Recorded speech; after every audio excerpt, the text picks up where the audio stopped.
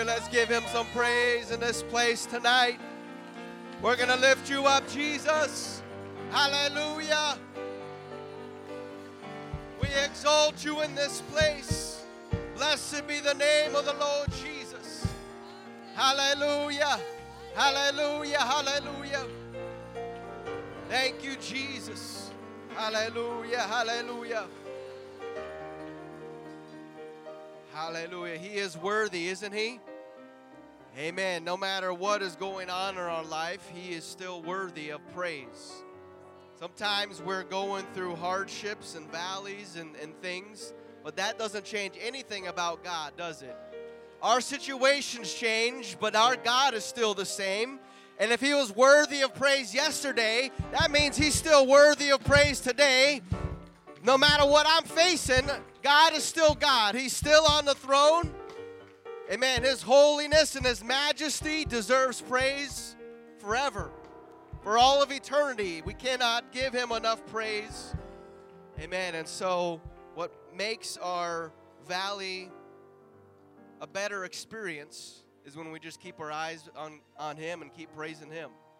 Keep magnifying him and giving him the glory. We're not giving our problems glory. Amen. We're giving Jesus glory because he is greater than that, right? Amen. So good to see everyone here tonight to worship together. Amen. We know that God is in this place. Amen. You feel his spirit. Amen. And that means he wants to do something. Amen. In our hearts, our minds, our lives. Amen. And we just got to let him do it, right?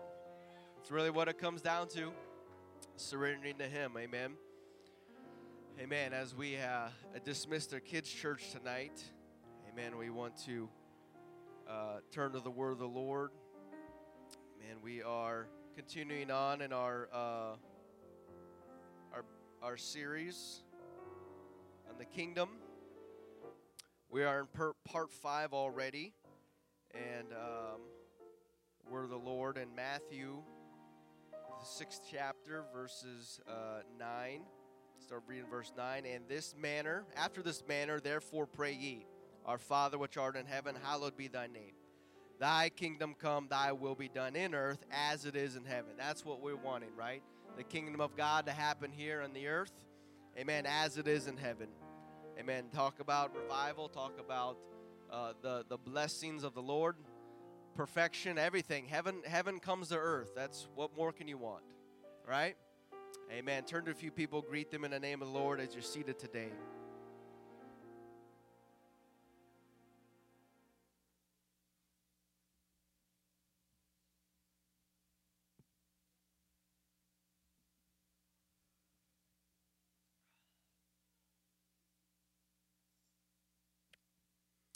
Amen. We've been following the kingdom of heaven and its manifestation here on the earth, and we caught a glimpse of it first touching down in the Garden of Eden.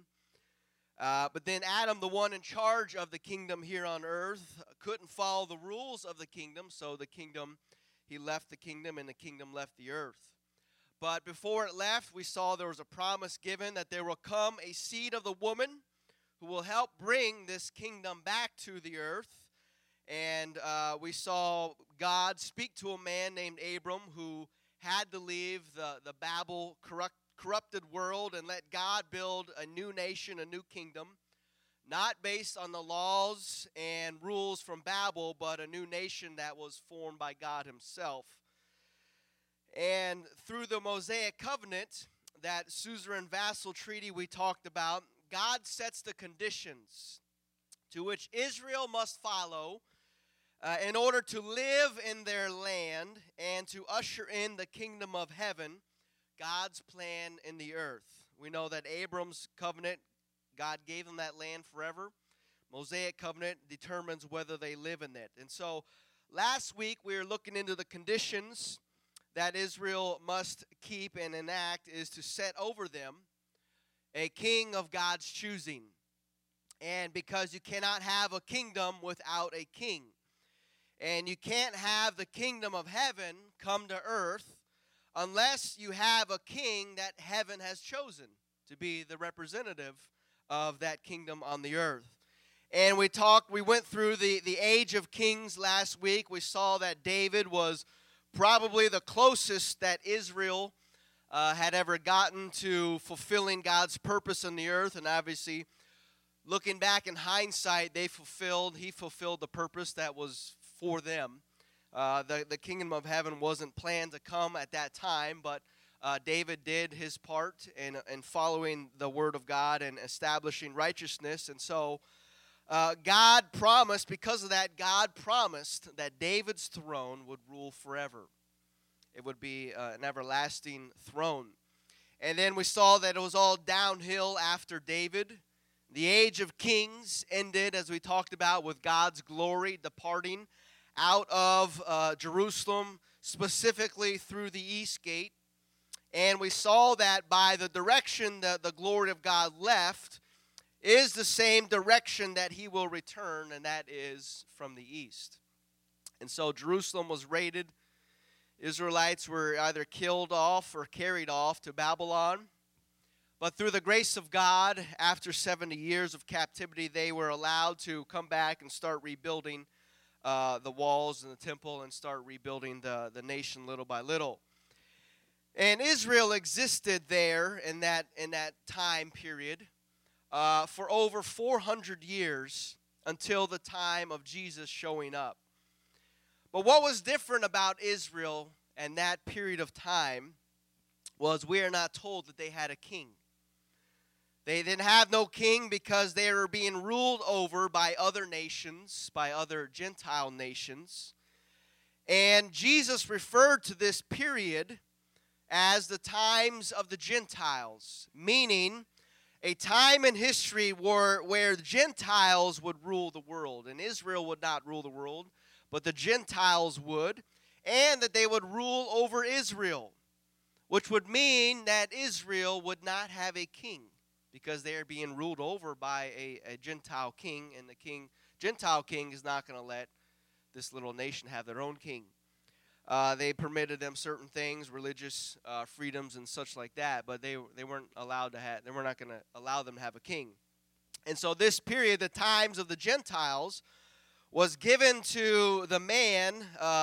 The dream of this was given to the man who God used to destroy Israel, King Nebuchadnezzar, and we know that Daniel interpreted that dream for Nebuchadnezzar. And so I guess the question is, are we still in the times of the Gentiles, as Jesus labeled? Well, the answer is simple. Does Israel have a king? Not talking about a president, but I'm talking about a king. Does Israel have a king?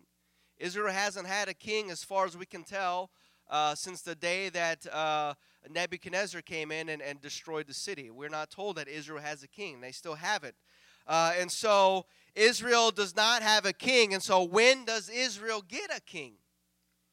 Well, when that stone cut without hands is described as coming from heaven and smashing into the kingdoms of this world, and that is when we are told that Israel will once again have a king, which means that the times of the Gentiles will be over at that point, which means Israel will rule the world once more through the kingdom of God that is being established here on this earth, because the throne of David will be enacted, and there will be one that sits upon the throne of David and will rule with a rod of iron, will rule this world with a rod of iron, as the Bible says. And so there's coming a time in history where the times of Gentiles comes to an end. Why? Because Israel gets a king. But we as Gentiles, we have a privilege of reading Scripture and looking back at Israel's history and understanding all of these things. And through Israel's errors and mistakes, we can see, hopefully, to prevent ourselves from making mistakes. But this was front and center for Israel. What we're talking about, the kingdom and the king, is front and center. Because when the 400 years of silence was broken, with the wise men who saw something from the east, they come and ask, where's the king? Where's this king? Where's the king of the Jews? as we ended last week, a man anointed by the Spirit of God started declaring something in Matthew 3:1. In those days came John the Baptist, preaching in the wilderness of Judea, saying, "Repent ye, for the kingdom of heaven is at hand." The kingdom of heaven is at hand, meaning the kingdom of heaven is close. Closest it's ever been, because I'm out here preaching, repent, because it's at hand. Repent, there is someone coming after me whose shoes I am not worthy to even tie. You need to repent and you need to make his way straight. That sounds like a king is coming.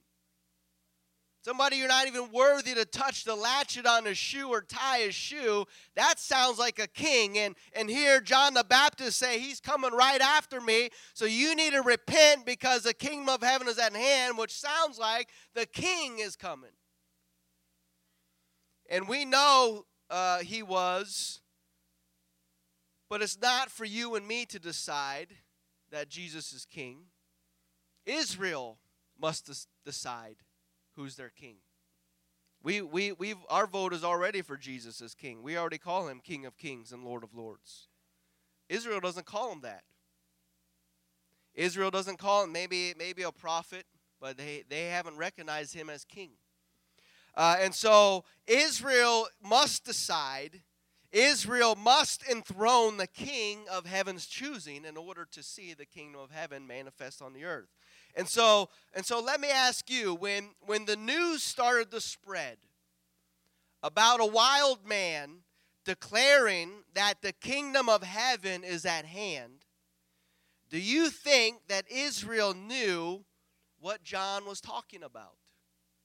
Do you think they understood what he was saying, the kingdom of heaven is at hand? Or do you think that they kind of sat around and debated, what does this kingdom mean? What does he mean, kingdom? What does he mean, kingdom of heaven? I'm not exactly sure. Did anybody get his definition? No. I think Israel knew exactly what John meant, because we've been following it all throughout Israel's history about the kingdom, about the coming kingdom and choosing the king. And so they have been waiting for their Messiah to show up and deliver them from the Gentile oppression, deliver them from the times of the Gentiles, because they want to be their own nation. They want to rule rule for themselves, and they've been waiting for the Messiah to show up, their king, to put an end to all these other kings. And so by saying that key phrase, the kingdom of heaven, the kingdom is at hand, this got the attention of Israel's elders, of their leaders, their high priest, the religious sect of what is called the Pharisees and Sadducees. The leaders have been watching and waiting. They're looking for their Messiah because they're the leaders of the nation, and they want their king to come and rule with him. But obviously they haven't been watching very well, because they've already missed a few signs.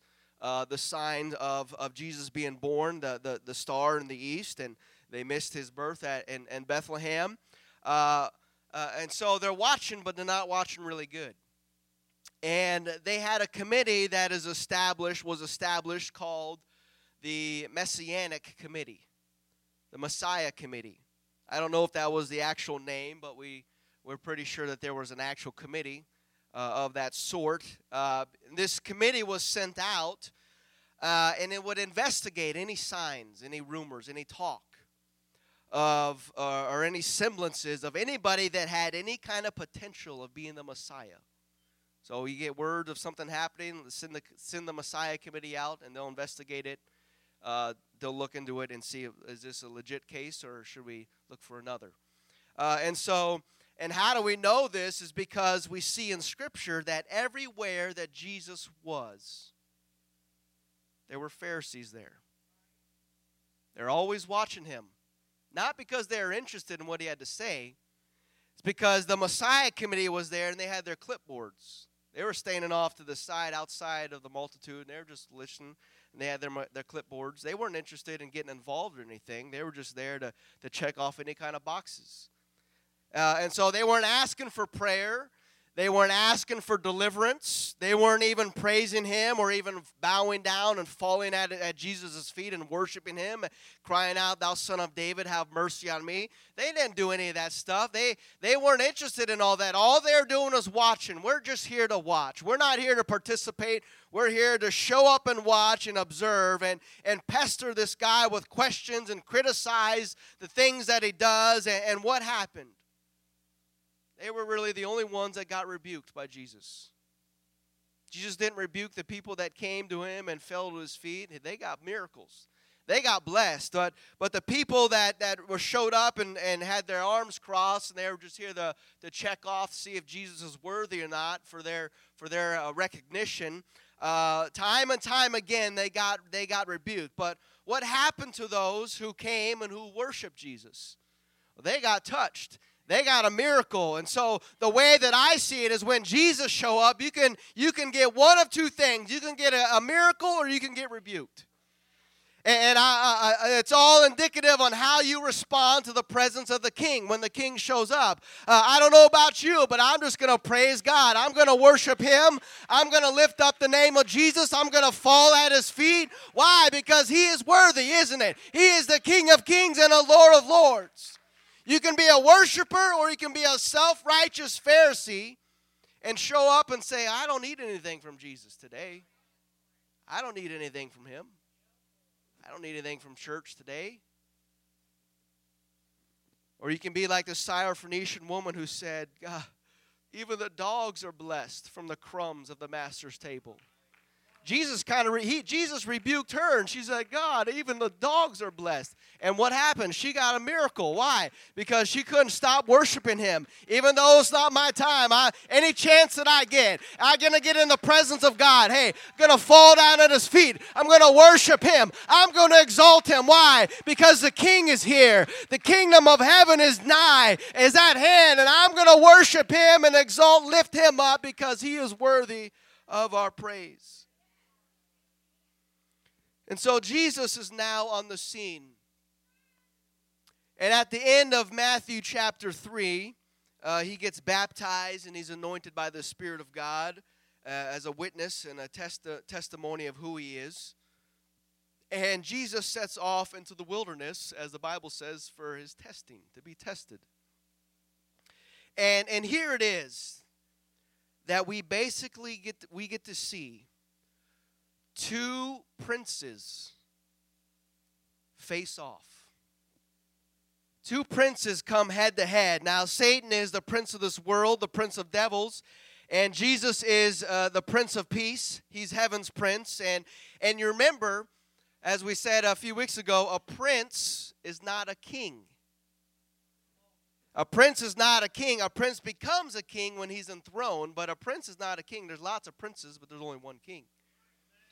And so Jesus is technically a prince because Israel hasn't enthroned him yet as their king.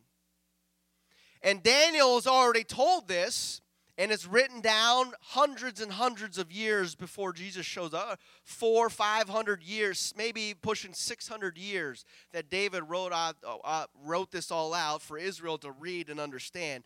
Daniel 9:24, 70 weeks are determined upon thy people, upon thy holy city, to finish the transgression, to make an end of sins, to make reconciliation for iniquity, and to bring in everlasting righteousness, to seal up the vision and prophecy, and to anoint the most holy. Know therefore and understand that from the going forth of the commandment to restore and build Jerusalem unto the Messiah, the Prince, shall be 7 weeks and 62 weeks. The street shall be built again, and the wall even in troublous times. And so King Artaxerxes, the Persian king, King Artaxerxes, made a decree around the year 458 BC. That's according to history. And so Daniel is writing this down. Daniel was given this interpretation at least 100 years earlier. So mid-5, 560, 570, somewhere around there. So 100 years before even this comes out. So in 458, King Artaxerxes, a Persian prince, makes a decree. And what Daniel is told is that 69 weeks from this decree, Messiah the Prince is going to show up. And so we know through studying Daniel that 1 week equals 7 years. And so 69 weeks times 7 is 490 years. And so here Daniel is writing this in 550 BC, and God's telling him when the decree happens, 69 weeks from there, something's going to happen. And so let's just take when Artaxerxes made the decree in 458 BC, subtract 490 years, because that's 69 weeks. And so, according to Daniel's vision and prophecy, around the year 458 minus 490, around the year 32 or 33 AD, something's going to happen. Messiah the Prince, not Messiah the King, Messiah the Prince will be front and center. In verse 26, after 62 weeks, after the 69th week, the Messiah the Prince shall be cut off, but not for himself. And so around the year 32, 33 AD, we are told that the prince will be cut off, meaning he'll be killed. And that phrase, but not of himself, can be better translated as, the prince is cut off and has nothing, and gets nothing out of it, shall have nothing. What that means is the prince is killed and doesn't get his kingdom. He doesn't get the throne because the Messiah, the Prince, is killed. He doesn't get the kingdom. He doesn't become king. He is killed, and he gets nothing for himself. And so now we know that Jesus is a prince and Satan is a prince, but both of these are meeting out in the wilderness, head to head. And what does a prince want? A prince wants a throne. A prince wants to be king. And so a battle for the throne, a preliminary battle for the earth is happening right here. Before it all plays out, it's happening, going down right. We get a sneak peek of how it's really going to turn out. And so two princes, Jesus and Satan, are going at it. And don't misunderstand, don't get caught up in the titles. Just because two princes are battling doesn't mean that they're equals. Because you have to look back at the kingdom that they're a part of. You got to judge the kingdoms. You don't judge princes. You got to judge the kingdoms. One of the smallest nations in the world today is a nation called Monaco. The president of Monaco, I'm going to say it, the president of Monaco is not equal to the president of the United States. They have the same title, but I can assure you they're not going to be equals. It's not a fair chance, fighting chance. I don't even know how big Monaco is, but it's one of the smallest nations on the world. And so Jesus is the Prince of Heaven, and Satan is the prince of this world. And so there's no comparison of power. If you understand what kingdom they're from, it's a game set match. It's not even a fair fight. And we see in the wilderness, during Jesus' temptation, we see it all play out, and we see who the winner is. Jesus. If Satan could not beat Jesus, get the upper hand on Jesus in the wilderness, how is he going to get the upper hand on him later when he comes back as king? He couldn't even beat the prince, and the king is coming back. And you don't want to mess with the king. And so after the wilderness, the official ministry of Jesus begins. And what does he do? We see in Matthew 4:17, from that time began Jesus to preach and to say, repent ye, for the kingdom of heaven is at hand. Now, first John was declaring this. He broke the silence and declared this. Now we see Jesus, he's saying the same thing. This was the focus of Jesus' ministry, getting people to repent. Why? Because the kingdom of heaven is so close. It's so close. It's at hand. Because the prince is standing right here. And all you have to do, Israel, is to set over you the king of God's choosing, and the kingdom of heaven will manifest itself. It will come again, once again, to the earth, back to the earth. All you need to do is you need to repent. You need to change your heart, change your minds, the way you're thinking about things, change the way you're thinking about me, because I'm not just some carpenter's son. I am Messiah, the Prince, and I have come to set up the kingdom of heaven on this earth. And so all you have to do is to see me as your king, and this world will change in a moment's eye. And so Matthew 4, Jesus begins his ministry preaching that the kingdom of heaven is at hand, because it literally was at hand. The kingdom of heaven is right behind him. Jesus is the forerunner. He's there. He's the one to bring in the kingdom of heaven. And so it literally is at hand. And so what happens in Matthew chapters 5 through 7, this all plays out in the book of Matthew, because Matthew is a Jew, and he's writing to Jewish readers. And what any Jewish reader is going to ask is, if Jesus was our king, then what happened? And so Matthew is playing all this out, describing it to them, who Jesus really is. Because Matthew identifies Jesus as the son of Abraham, the son of David. Now, if you're the son of David, that means you can sit on the throne of David.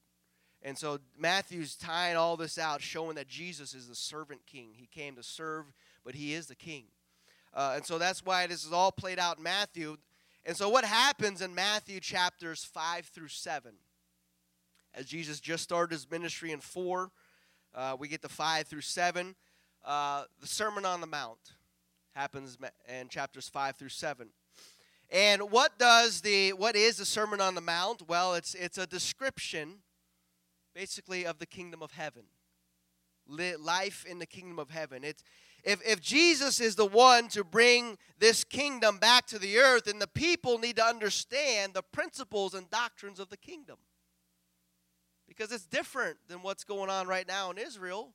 The kingdom of heaven is not of this world. And so things operate differently than they do here on the earth. And so the Sermon on the Mount is an introduction to the kingdom of heaven. And so if Jesus is the man to bring it all in, he's starting to sit down. Let me teach everybody what the kingdom of heaven's like.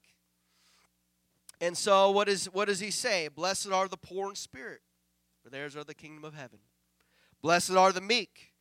Blessed are they which hunger and thirst after righteousness. Blessed are the pure in heart. Blessed are the peacemakers. Tells them to go and be salt and be light. Talks about anger in your heart is equivalent to murder. Talks about lust in your heart is like committing adultery. And he says, you have heard an eye for an eye, a tooth for a tooth. Well, not in the kingdom of heaven. You turn the other cheek. If you are made to walk 1 mile, hey, you need to walk 2. If you get sued, give them your cloak as well. This is different, because he's talking about kingdom of heaven stuff. Love your enemies. I ain't doing that. Love your enemies. Bless them that curse you, and do good to them that hate you. Don't be anxious, and seek God first, and He'll take care of all your needs. And lay up for yourself treasures in heaven, and build your house upon the rock and not upon the sand. That's what Jesus was teaching in chapters 5 through 7, the Sermon on the Mount. He was introducing the principles and kingdoms of the kingdom of heaven. And at the end of chapter 7, verse 28, and it came to pass, when Jesus had ended these sayings, the people were astonished at his doctrine. For he taught them as having authority, and not as the scribes. And the people of Israel were astonished at his doctrine, because this is not how we are used to doing things. That's not how we do things around here. Right, because I have come from another world, I've come from another kingdom, and these are the principles and the doctrines that govern the kingdom of heaven. And so that is what I represent. That is what I am prince of. And if you make me your king, then this is the kingdom that you're going to get. And that Israel was not expecting. What Israel wanted most was for their coming king was they wanted him to meet their physical needs and not worry about their spiritual needs or not worry about changing their lifestyle. God, we just got a few things that you need to take care of, and don't bother us with the rest. We'll make you our king so you can wipe out the Romans and free us from their oppression, and then we can rule over them. That's what we want. We want our king to come and him to wreck the nations of this world. That's our king. That's our side. That's our man. But when this potential king started talking about turning the other cheek and walking an extra mile and give them your cloak as well when you got sued, he taught the whole mile thing. In Roman law, you were subjected to help out the Roman citizens for up to a mile. They can come to you and say, I need your help carry this thing up to a mile. And you were permitted by the Roman law, you had to do it a mile. And so what really made them mad is when they say, do it a mile, Jesus says, go ahead and do an extra mile. How mad would you be when the Romans show up and make you do some free work for a mile, and then Jesus says, oh, why don't you just go ahead and do another mile? I didn't like the first mile. That's why they're astonished at all this teaching. It wasn't there. It's different what they're used to. What they wanted was a mighty king to come in and just start slashing and killing Caesar and killing the Roman centuries and killing them all and just deliver them, and boom, we can live how we continue to live in and do things. But Jesus says, no, if you want the kingdom of heaven to come, I got to introduce you to the kingdom and the way things operate in the kingdom of heaven. And so they were astonished at his doctrine, and we see this evident that all they were interested in their physical needs. We see this evidence and when Jesus performed the miracle of 5 loaves and 2 fishes, and he fed the multitude, a miracle that met their physical needs. What happened? We see here in John chapter 6.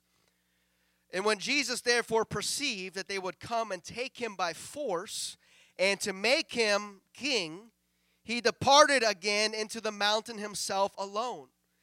Now, this is the only time that we are told in the Gospels that they were going to come and make him king. This is exactly what the whole plan was supposed to be, right? Make Jesus king. And the one opportunity, they're going to come and take him by force and make him their king. What does he do? Jesus runs out and hides. He ran away. What? The moment, Jesus, you're waiting for. You're trying to get them to do this, and here they come to do it, and you run away and hide. Why? Because they wanted to make Jesus king on their terms. There's a few things that they liked about him, and say, okay, I see that. I see the miracle of loaves and 2 fish. If Jesus can do this with bread and fish, just what do you think he can do to that Roman army? Let's go get him. Take him by force and make him our king. Don't worry about, we're not going to pay attention to the Sermon on the Mount stuff, all the changing of the hearts and the changing of our lifestyles away. We're not interested in any of that. All we want is this man that can do miracles. We want to take him out on the battlefield, and we want him to lead the charge and do miracles against the Romans. That's why we want him to be king, and that's why Jesus ran and hid. Because it's not the way where Jesus is going to be king on his terms, not their terms. And so they tried to do that, and Jesus says it's not for the right reasons. What good is me coming and killing the Romans if your heart is still wicked? It'll be a matter of time between you're backslidden again. But if I come to change your heart, then I can take care of your physical needs, no problem. But changing your heart is the hardest part. And so that was the plan of Jesus' ministry and the Sermon on the Mount and teaching that hey, things got to change in your life. And so that the only time that they wanted to make Jesus king, he ran and hid, because the kingdom of heaven is more than just physical things. What good is the kingdom of heaven if the hearts of its citizens are corrupted and they're not willing to change? Paul describes this, Romans 14. For the kingdom of heaven is not meat and drink, but righteousness, peace, and joy in the Holy Ghost. righteousness, peace, and joy, all those things, that ties back into what? The Sermon on the Mount. Not talking about the meat and drink. When the Pharisees saw the meat and drink, that's what they said, hey, let's go get them. The kingdom of heaven is not meat and drink, but it's something different. It's from the inside. And all the things that Jesus was teaching in the Sermon on the Mount, you got to get your heart right first. But if you are willing to repent and change your heart, then I can take care of your physical needs. So repent, for the kingdom of heaven is at hand. And continuing on in the Matthew chapters 8 and 9, Jesus is continuing his ministry, performing miracles, teaching about the kingdom of heaven, the kingdom of God. And in Matthew 10, we see him do something a little bit different. What does he do? Matthew 10 and 5.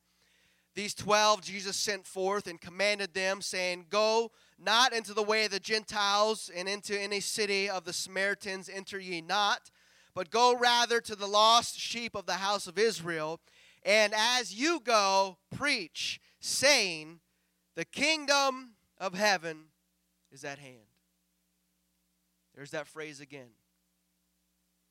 And so now Jesus is sending out his disciples to preach the same thing.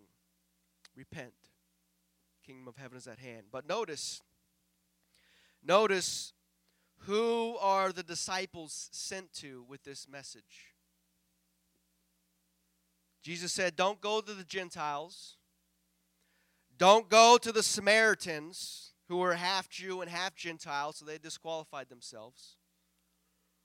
But only go to the house of Israel. Only go to the house of Israel and tell them the kingdom of heaven is at hand. Nobody else. Why? Because according to the Mosaic covenant, only Israel can elect the king of God's choosing. And that means, buckle your seatbelts, that means only the nation of Israel can bring the kingdom of heaven to the earth. You and I, even though we're Gentiles, even though we're the church, we're filled with the Spirit of Almighty God, we are not the ones who are determined to bring the kingdom of heaven to the earth. Because that message, that responsibility was given 3,500 years ago when he gave it to them at Mount Sinai. You have to choose the king of my choosing. And so we're not the ones that bring the kingdom of heaven physically to the earth. The only one that can do that is Israel, and they do that by setting over them the king of God's choosing, which you and I know that is Jesus. And so Israel has to make Jesus their king. Israel has to make Jesus their king, and then the kingdom of heaven will come to the earth. And so, if the church is not the ones to bring the kingdom of heaven to the earth, then what is our purpose? How can the church bring the kingdom of heaven to the earth? Where is the church located? We're all over the place. And where's the kingdom of heaven coming? It's landing in Israel, where the throne is, David's throne. And so where the church is scattered all over the place. We don't have one physical place. Israel does. And so if the church is not to bring the kingdom of heaven to the earth, then what is our purpose? Paul calls us ambassadors for Christ. You know what an ambassador does? A United States ambassador to China, he lives in China, but he represents another kingdom. He represents the values and the principles and the doctrines of the United States, but he's over there in China. He doesn't do the things that Chinese people do. He does things different. His customs are different. His way of living is different than the Chinese. Why? Because he's an ambassador. He's in a foreign land, but he's representing the American values to this country, to this nation, but he holds to his mother nation. And so we as the church, as Paul says, we are ambassadors in this world. Ambassadors for Christ. We are also citizens of another world. Citizens of another world. We are the citizens of the kingdom of heaven, the kingdom of God, and we tell people about the kingdom, and we are living proof of the kingdom that is to come. because we've already listened to the Sermon on the Mount. That's how we live our life now. Through the power of the Holy Ghost, we live according to the Sermon on the Mount, don't we? The fruit of the Spirit. All these things. The kingdom of God is not meat and drink. It's righteousness, joy, and peace in the Holy Ghost. That's what we're living. We are ambassadors of the kingdom that's to come. And so acting as ambassadors in this world, we don't bring it here physically, but we represent it. And what do we do here? We tell people about it. Hey, there's coming a kingdom, and you might want to be a part of it, because if you're not a part of it, it's not good. We can help convert citizens into that kingdom. We can help grow the coming kingdom. Verily, verily, I say unto thee, except a man be born of water and of the Spirit, he cannot enter the kingdom of God. That is what we preach, right? We preach, hey, you need to repent, you need to be baptized in Jesus' name, you need to be born of the water of the Spirit, because you're not going to see the kingdom, and you're not going to be in it, and you're not going to be a part of it. Why? Because we're living proof. We're ambassadors of this thing that's on its way here. It's not here yet, but you can become a citizen of it and start living by its values, start living by its doctrines. And I'm here to tell you, if you live in by the kingdom of heaven's values, you're going to stand out in this world. If you dress according to the kingdom of heaven, you're going to look different than the way people of this world dress. Because we're citizens of another world. The kingdom of heaven is coming, but we are not the ones that usher it into this earth. Only Israel can do that, because that was given to them 3,500 years ago at Mount Sinai, because the throne of David is in Israel, and that is the throne that Jesus will sit upon as king over Israel. Musicians, if you would come. And so Matthew's chapter 10 and 11, Jesus and his disciples, they're out? They're out preaching the kingdom. Repent, for the kingdom of heaven is at hand. But things are starting to turn. Not for the better, but for the worse. Matthew 11, verse 20. Then began he, that's Jesus, to upbraid the cities wherein most of his mighty works were done, because they repented not. See, Jesus did a lot of miracles. That's what people were wanting. Meet my physical needs, God. Meet my physical needs. And Jesus was doing those things. They were getting blessed. They were getting touched. And the miracles were happening. But what happened is it never got down inside. They never repented. They continued living the way that they were living after Jesus taught them how to live according to the kingdom, and they repented not. And so he began to upbraid the cities, meaning he began to say, man, that's not going to be good for those cities. All the works and miracles that I did in those cities, and they still hadn't repent, it's going to be better. It's going to be worse for them than it was for Sodom and Gomorrah. It's going to be worse for them because even Nineveh repented. But yet my own cities did not repent. It's going to be worse for them. He upbraided them. They wanted miracles. They wanted physical needs met, but they would not change their hearts. They would not change their thinking.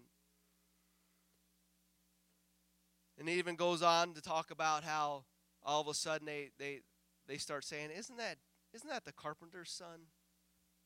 They start cutting him down, cutting down his reputation and his ministry. What's happening? A change is taking place. They're not accepting him. They're not liking what he's saying. They like the miracles, but they don't like the doctrine. They like the show, but they don't like the word. And when you chase after one and not the other, you get lost. You go out of bounds, and you go off to the side, and it doesn't end up well for them. And so they wanted the miracles and the physical needs met, but they didn't want to change anything about their life, the way they were living. And then something different happened in Matthew chapter 13. Matthew 13 and 1. The same day went Jesus out of his house, and he sat by the seaside.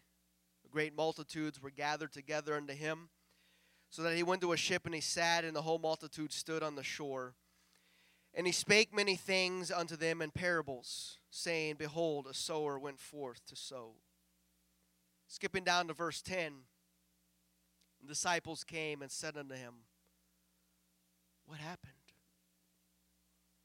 Why speakest thou unto them in parables? You didn't used to do that before. Why all of a sudden now, Jesus, are you talking in parables? What's happened? Why the change, Lord? Why are you now talking to them in parables when the Sermon on the Mount wasn't in parables? All the other times the multitude gathered, you didn't talk to them in parables, but the disciples noticed something. Why now, Jesus? Why now in chapter 13? Well, something must have happened in chapter 12 to cause this change in chapter 13. If you stand with me. Matthew chapter 12, verse 22. Then was brought unto him one possessed with the devil, blind and dumb, and he healed him, insomuch that the blind and the dumb both spake and saw. And all the people were amazed and said, is not this the Son of David? Son of David, that's referring to a throne, isn't it? Isn't this is our man? There's some that said that. And this is why it all plays out in Matthew. But verse 24, but when the Pharisees heard it. Who were the Pharisees? The Pharisees were part of the religious leaders of Israel. And if Israel was going to elect their next king, the Pharisees would have to be on board. The Pharisees would have to say, yes, he met all our qualifications on our checklist. This is our man. And so when the Pharisees heard it, they said, this fellow doth not cast out devils, but by Beelzebub, the prince of devils. And there it is, the turning point. The shift in Jesus' ministry, because the religious leaders just said, you're the devil. Jesus goes on to say in verse 30, he that is not with me is against me. He that gathereth not with me scattereth abroad.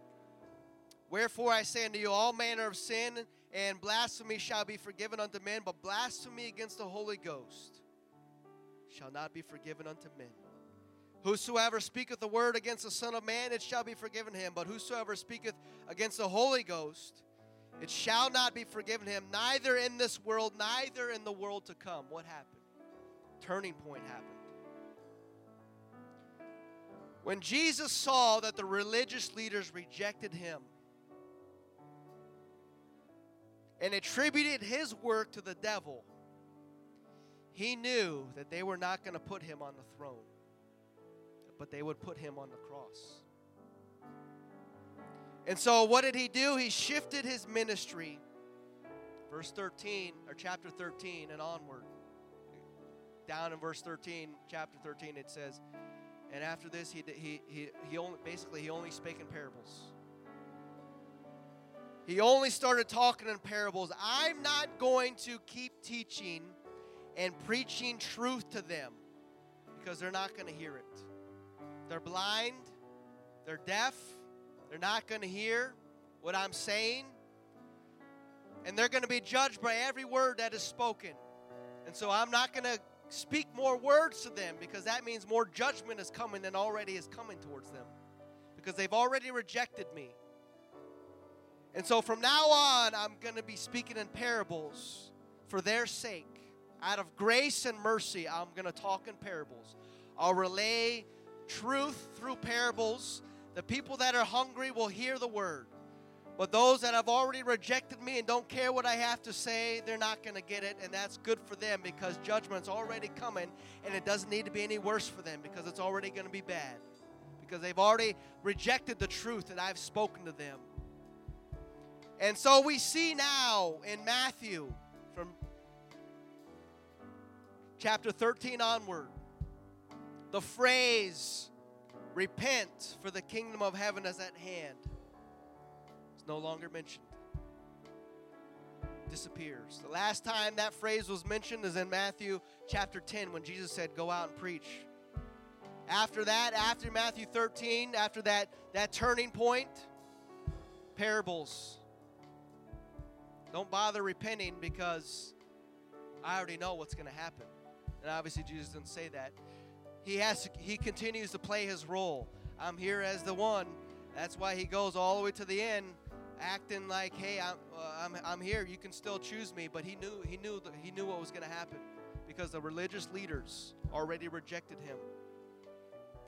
Because the Messiah, the Prince, has been rejected and will be cut off according to prophecy. Messiah, the Prince, will be cut off and not get anything. And so we see the shift happen in Matthew 13, the shift in Jesus' ministry, and we'll get more into that next week about what he starts focusing on and what he starts talking about and who he starts ministering to. Because Matthew chapter 12, the nation, in essence, has rejected him. Yeah, there's still believers, there's still people that follow him. But if the leaders are not going to accept him, it's not going to happen. And as you and I live in a corrupted world, and as you and I know when we adhere to the Word of God, and we live by it, and we know Jesus is King, what needs to happen for America to escape judgment is not for you and I to repent, because we do that. A nation is judged by its leaders.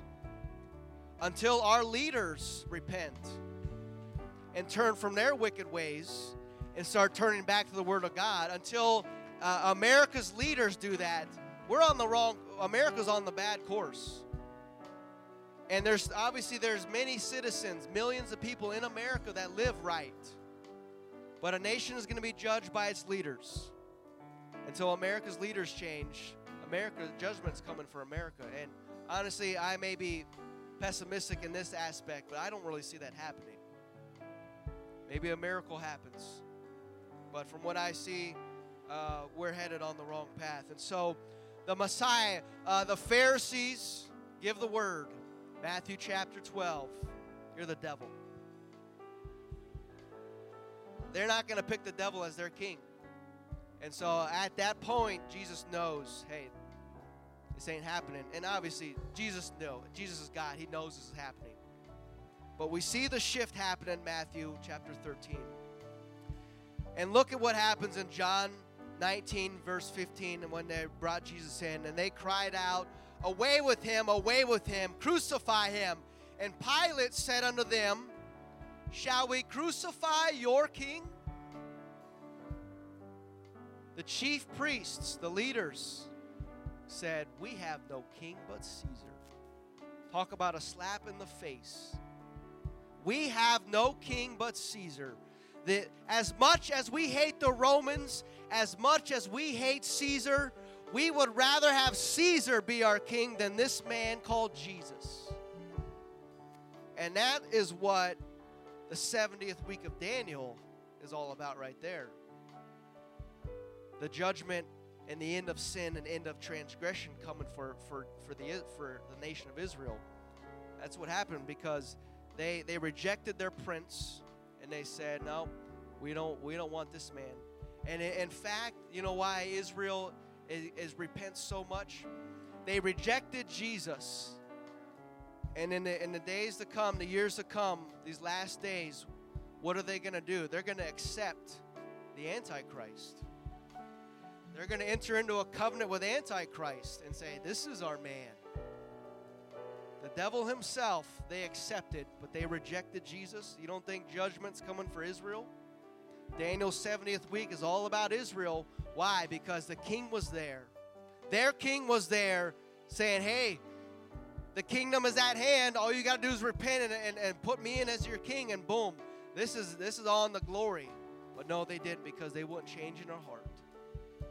It all starts in the heart, folks. We all like the physical. We all like the show and the lights and the big big tent shows, but it's not about those things. What you need to focus on is we need to focus on changing of the heart, because that's where it is. The kingdom of God, the kingdom of heaven is not meat and drink. It's not the physical. It's righteousness, peace, and joy in the Holy Ghost. And we're already ambassadors of this coming kingdom, and so we need to live like that. We need to go out and preach to the Gentiles, hey, if you want to be a part of this kingdom, you need to repent of your sins. You need to be baptized in Jesus' name. You need to be filled with the Spirit of God and be made new, a new person. Then you'll be able to see the kingdom that's coming. Come on, we are part of the kingdom already. Jesus is already our king. Israel rejected him, but we worship him tonight as King of Kings and the Lord of Lords. Come on, let's do that tonight. Let's magnify our King. Let's exalt his name. Hallelujah. He is great and greatly to be praised. He is our King.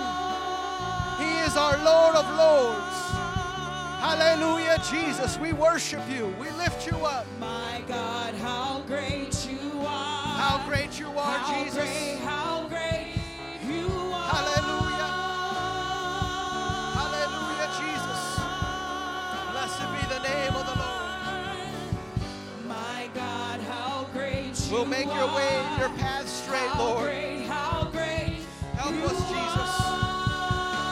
Lord, to be the salt and the light of this world. To show them your glory, your majesty. My God, how great you are. Hallelujah. As ambassadors. How great you are. Citizens of another world. Hallelujah, Sing again. Jesus. Say, my God, how great. My God, how great you are. How great you are. Hallelujah, hallelujah.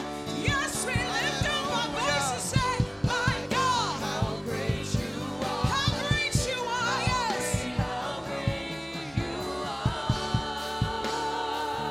Come on, sing it again. Lord, you are great. My God, how great you are. My God, how great you are. How great you are. How great you are. Yes, hallelujah, hallelujah. We shout it out. My God, how great. My God, how great you are. Hallelujah. How great you Oh, come on, lift up your voice. Shout hallelujah. Say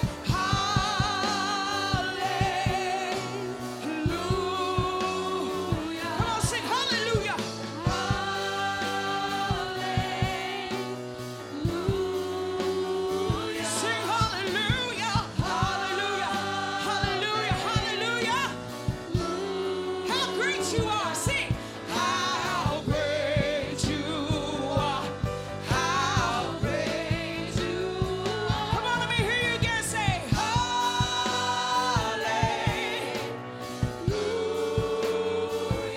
Hallelujah. Hallelujah.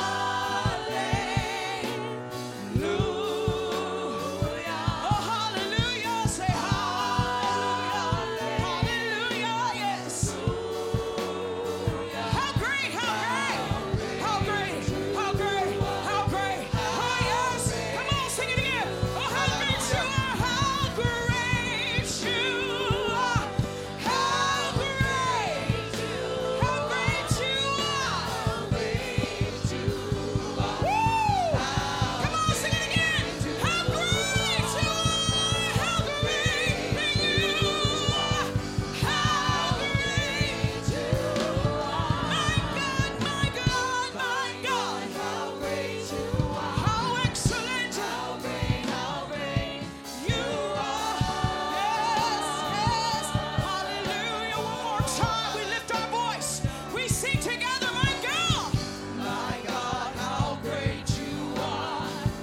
How great you are.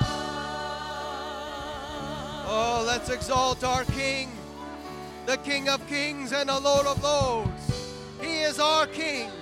We are citizens of another world, the coming kingdom.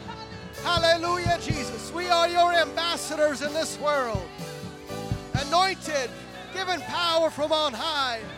Hallelujah. We worship you, Jesus.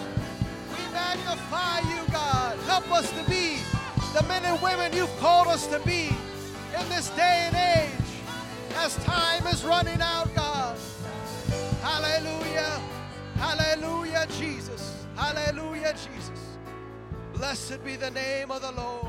Blessed be the name of the Lord. Hallelujah. Amen.